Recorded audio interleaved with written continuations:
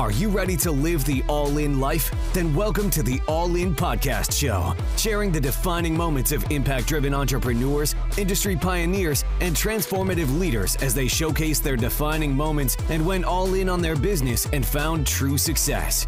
From the early steps in their journey to the moment they truly took their commitment to their life and business to another level, we'll give you the insight you need to go all in on your dream life. Now here's your host, Daniel Giordano. Welcome to the All In Podcast Show. Today, I'm excited to introduce you to Gav Gillibrand. Welcome to the show, Gav. Thanks for having me, Daniel. Pleasure to be here. Well, I'm excited to hear your journey and how you wound up where you're at. I did read a little bit of the information that you submitted, which was kind of. What did you read? What did you tell me what you read? The mail review thing definitely stood out, right?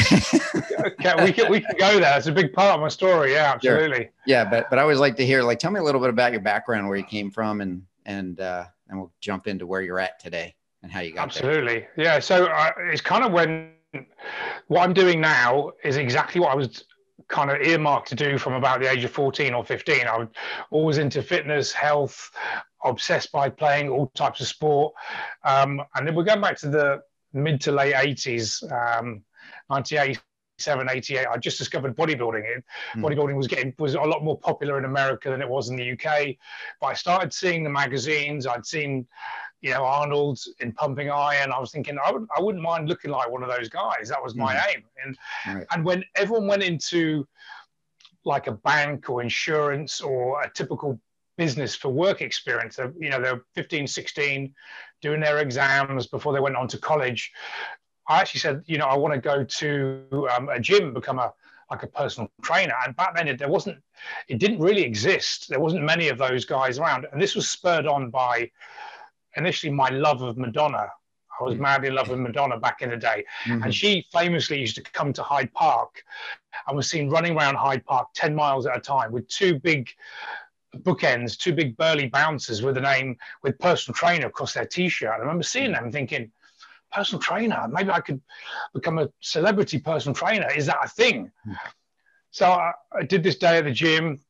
I ended up doing my exams and signed up to do sports and exercise science at university. But how I got into my career that was meant to be a bit of fun and ended up being a full-time gig for 17 years was I took a year out before going to university and worked part-time in a gym. I was 18 years old. And I saw this advert on the staff notice board, auditions for a TV show called Blind Date. Blind Date back in the 80s and early 90s was the #1 TV show in the UK. It was like the closest thing we've got to reality TV now.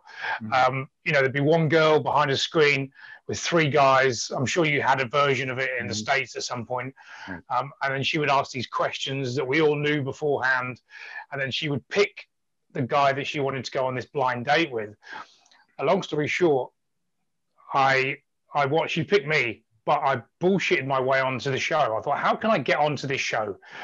So when I went for the audition, I told them I was a stripper. I just completely lied. It's a true story. But it was a half lie. It was a white lie because literally 3 or 4 weeks before this first audition, I read in the newspaper auditions to be a strippogram, as we call them in the UK. The guy that rocks up at a bachelorette party dressed as an officer and a gentleman or a fireman or something. So I'd been for the audition, but I hadn't had a job. I hadn't been on a gig. I'd done nothing.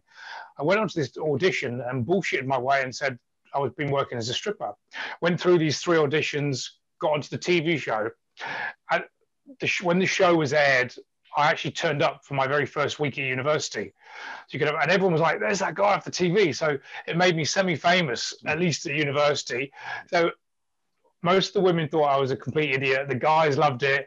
But that was the start. And actually, but just before I went to university, I actually started doing stripograms. So I would do 3-4 jobs in a weekend and didn't want to quit, but went to university, got my degree, sports and exercise science. Fast forward 3 years, so it's 1996, just about to graduate. Again, this is a true story. 2 weeks before graduation, a friend of mine who in the meantime had taken over my stripogram business that I had for about 4 or 5 months, he'd started working with the UK's equivalent to the Chippendales. Mm-hmm. You remember the Chippendales from the 80s and the 90s, still going now. And he called me up and he said, Gav, I know you're about to finish your degree, but we've got a 12-week tour all over Europe, and we're one guy short. We need an extra guy. I know you're ready for it. He said, well, we go next week. I said, but I've got 2 weeks to start and finish a 10,000-word dissertation. He said, I need to know ASAP. I said, when do you need to know? He said, today. I went, fuck it, I'm in. And I dropped my degree and went off on this tour. And that was the start, 1996 to 2010, where I was full-time in the world of dance, stripping, entertainment. Male review is the posh way of saying I was a male stripper. So that was accidentally, I got to 30. I thought, you know what, I need to get back into sport, getting back into health and fitness. Couldn't quit. Got to age 35. Right, I need to actually go and do something with my brain as opposed to everything else. And 2008, I moved to London and ended up doing it part-time for another 2 years still. I couldn't give it up.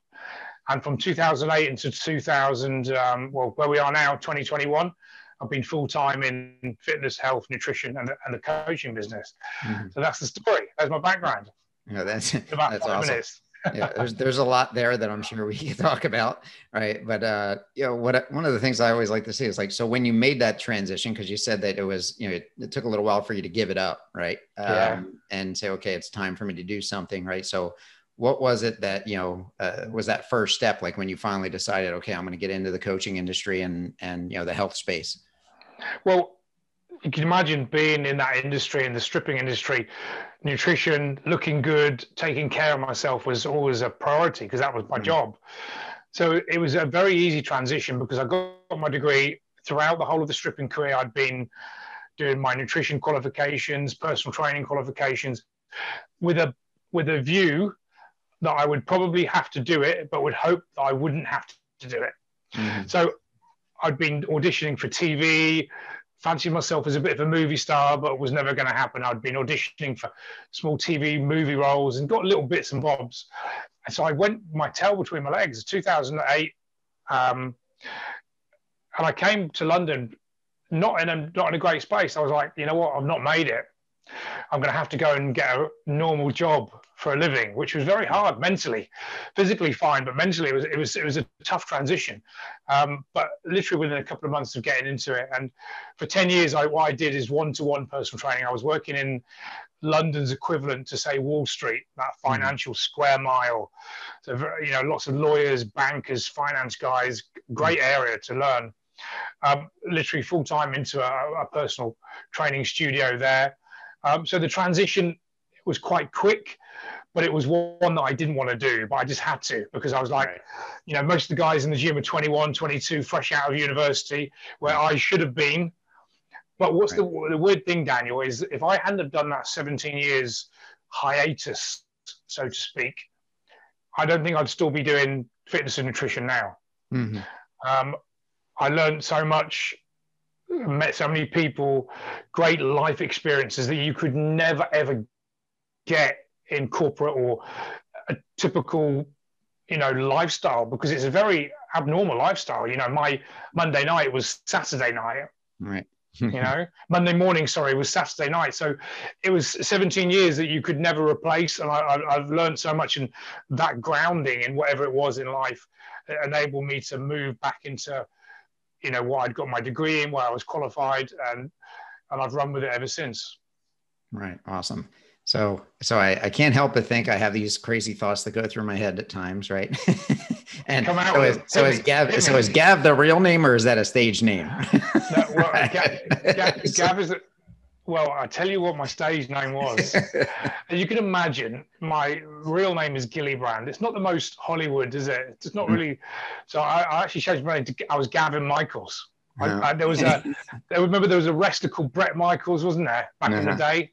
Right. And I remember thinking that sounded quite masculine. I didn't like the idea of being like Billy Hot Rocks or Rebel Red or something. I kept my first name and changed my surname. So I was Gavin Michaels. But the funny thing is, when they used to introduce me, everyone then thought. So I actually became Gavin Michaels for 17 years. Oh, wow. And then when I told everyone my real name was Gillibrand, they were like, "We just thought you were using your real name. We thought that was your name." So, you know, I think if you Google Gavin Michaels, there's still some old pictures from back in the day. Right. That's fine. All right. Well, I'm sure we could take this. We could probably make a whole series out of this, right? Take this a number of different ways. But let's see, you know, how we can help some people here around Yes. what you do now, right, to impact people in the way that you do with health and fitness. What are some of the, you know, common things that people come to you for?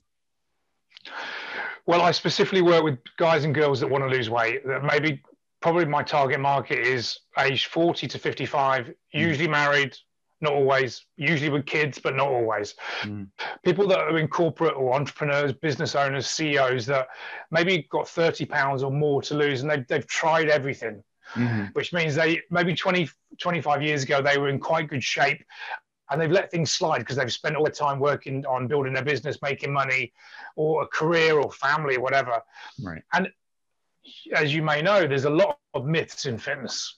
There's a lot of bullshit myths, a lot of you know, people just don't understand how calories work, how you lose weight. It's a strange topic for many people, and there's a lot of bullshit out there. There's people saying follow this diet or you should be exercising like this, and it's very confusing. So my whole job really is to, one, dispel the myths, two, tell people the truth, but allow them to lose weight and eat food and exercise in a way that's not so restrictive. Because when I mention the word diet, straight away, it's a 4-letter word. I mean, it actually is a 4-letter word, but people think rabbit food, salads, gym 5 days a week, no booze, no carbohydrates. Not everyone, but a lot of people think, oh no, I've got to go on that diet. It's just restrictive and elimination. So my job is to teach people they can still have a life. They can still enjoy carbohydrates, still drink a few drinks every week if we can control the numbers. It all comes down to simple calories in versus calories out. If you consume more than you burn, you're going to gain weight. If you burn more than you consume, you're going to lose weight. Now, there's some nuances within that, of course, but ultimately it's very, very simple. So I teach people how to have a great relationship with food, how to not think they're on a diet, still have a life, and get great results. Right. That's good. So if you think about obviously the past year and a half where people have not been as active with all the crazy stuff going on in the world, right? It was great for business. It was great for business. Right. Yeah.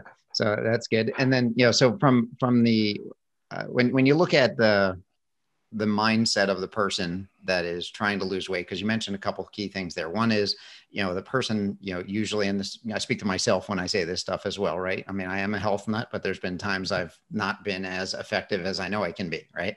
But what would you say that the common denominator is of the thing that you see, like the people that have the most success and the people that, you know, tend to fall off the wagon and you know, not actually get results? Well, there's a big part of fat loss that most people, when I say most people, many trainers or fitness people neglect is the psychological aspect of fat, burning body fat. You know, I say there's the mechanics of burning body fat. That's calories in, calories out, plus exercise. So the mechanical side can be taught in half an hour. The psychological aspect, and that comes down to self-image, self-esteem, sabotage, self-limiting, all the self-limiting beliefs. Because if we know that we just need to eat a little bit less food and move our body, why doesn't every guy have a six-pack? And why isn't every woman on the planet a size 8 or a size 6? Because food is very emotional. We, you know, when we're happy, we eat. When we're sad, we eat. When we're pissed off, we go and eat, or we drink. So it's the only drug, and I use that lightly, that we have to have, but just in small amounts. Like if you're addicted to heroin, you don't tell a heroin addict, just have one shot of heroin to get you through the day. Or you have to be completely cold turkey. But with food, it's the thing that makes people morbidly obese and kills people, but we have to have it to stay alive. So it's the psychological aspect of losing body fat is the trick. So most of the coaching, probably at least 70% of the coaching is behavioral change. Like, these adults are very smart people, Most of them. Mhm. They know what to eat with a bit of coaching. They know that they shouldn't eat certain foods or the amount of foods. But what stops when you get to 10 p.m., how many times has anyone listening or watching, it's 10 p.m., you should go to bed and you just open up the fridge. You're not even hungry and you're just scouring the fridge to find something. We've all done it, right? Or you go in the cupboard and grab that, get that bag of chips out, like just shove a few in just to get that moment of pleasure on the lip. And you're about to go to bed. But why? Why do we do that? Because that psychological aspect, the triggers, emotional triggers, self-esteem, where a lot of people, when they try and lose weight, if they don't think they can ever get the result they want, they'll self-sabotage. And you see it in business, in finances, in relationships, any aspect of life. People will actually, even when they're getting success, they'll end up doing something so stupid that it ruins. It's almost like they're scared of achieving the goal that they've set themselves. And that comes down to self-esteem, self-image, self-belief. So that the people, to answer the question, people that get the best results, one, they've got the mechanical side, but two, they work on what's going on in there. They will look at behavior change. What are the triggers? What are their emotions around food? So 90% of what we'll work on is nutrition and why people eat what they do. The mechanical side, that's easy. Right. Awesome. Yeah. So I know it's always fascinating because a lot of times people don't realize the mental game, and how that's all driving, 90% of the game. And most people don't, recognize it. Every game, isn't it? Every game. Yeah. Like, why do we do what we do? We all, if I always say this to every client, if it was information, if information was all we needed, everyone would be rich, skinny, and happy. Right. Yeah. Because you can Google the answer to anything right now. So it's not information, it's implementation and actually sticking to it and being consistent and actually recognizing, why do I do what I do? Because we've all got the tools, especially with internet, we can find the answer to anything, can't we? Right. Yeah. Yeah, definitely. Everything's at our fingertips. A little too much information these days, right? Too much. Yeah, way too much. Way too much. Yeah. So what's one thing you would tell somebody today, that's listening to this, that might be in that place where they're, hey, I need to lose some weight, but I need some help, right? Obviously they're going to reach out to you, but, aside from that, right, what would be some words of wisdom? Aside from that, the very first thing they need to do is start tracking their calories. Like, most people have got no idea of what they're eating or the value of the food they're eating. And what most people do when they go on a diet, they randomly cut their food, which usually comes from fat or carbs, because someone at the office told them that carbs makes them fat. Right. Another one of those myths. So they just cut a load of food. It's like saying to someone, if I said to you, Daniel, I want you to save 10 grand as quickly as you can. The only caveat is I'm not going to tell you when you've got income coming in or how much. And I'm also not going to tell you your outgoings. They're just going to come randomly. How quickly could you save 10 grand? It'd be impossible, wouldn't it? Right. So that's what most people do. They've got no idea what's coming in terms of food, and then just randomly pick a number and cut something. They've got no idea of the exercise that they're doing, and they add something in. So unless that equation's right, they're never going to lose weight. So they sometimes lose a bit of weight, then they put it on, but they don't know why or how or when. Right. So we need to get someone to track the calories, and they can do that with a simple tracker on their phone. Right. That's the first thing we teach. That would be the first thing. Find out what you're eating, track your food and log it for a week, and then we can see the patterns, and then we can start to make some changes. Sure. That definitely would reveal some things, right? Massively. Yeah, that's good. So, one, I appreciate you taking the time here and what you're doing in the world, because I believe, without health, nothing else obviously matters, right? We only get one body, right? And, helping people get healthy and, live full lives, is obviously really important. So, and unfortunately, a lot of people don't recognize that, which is why it's great for business, right? It's great for business. Yeah. Unfortunately, much as I would love people to know everything, if people didn't find this topic so confusing, I wouldn't have a job. So I guess I'm grateful for that. Right. That's good. So, how do people find out more about you? Best place. Well, first of all, they could check out my book. That's a great start. The GHD method. They can go to the ghdmethod.com. That's all my coaching and all my methods in there. Or LinkedIn is probably the best place to get me. I'm lurking, Gad Gillibrand on LinkedIn, or they could go to gadgillibrand.com. That's the website. Right. But LinkedIn is where I've got a large following within social media, all my videos, all my posts, is probably, I'm on there most of the day. Right. Perfect. Well, I appreciate you being here and taking the time, and I look forward to your continued impact that you're having in the world, and keeping it real for people, helping them, get clear on, getting healthy and living life all in. So excited to have you here. My pleasure. Thank you very much, Daniel. We want to thank you for being all in with us on today's episode of the All In Podcast Show. For more information and resources based on today's discussion, as well as ways to connect to our guests, head to allinpodcast.com. That's available exclusively on allinpodcast.com.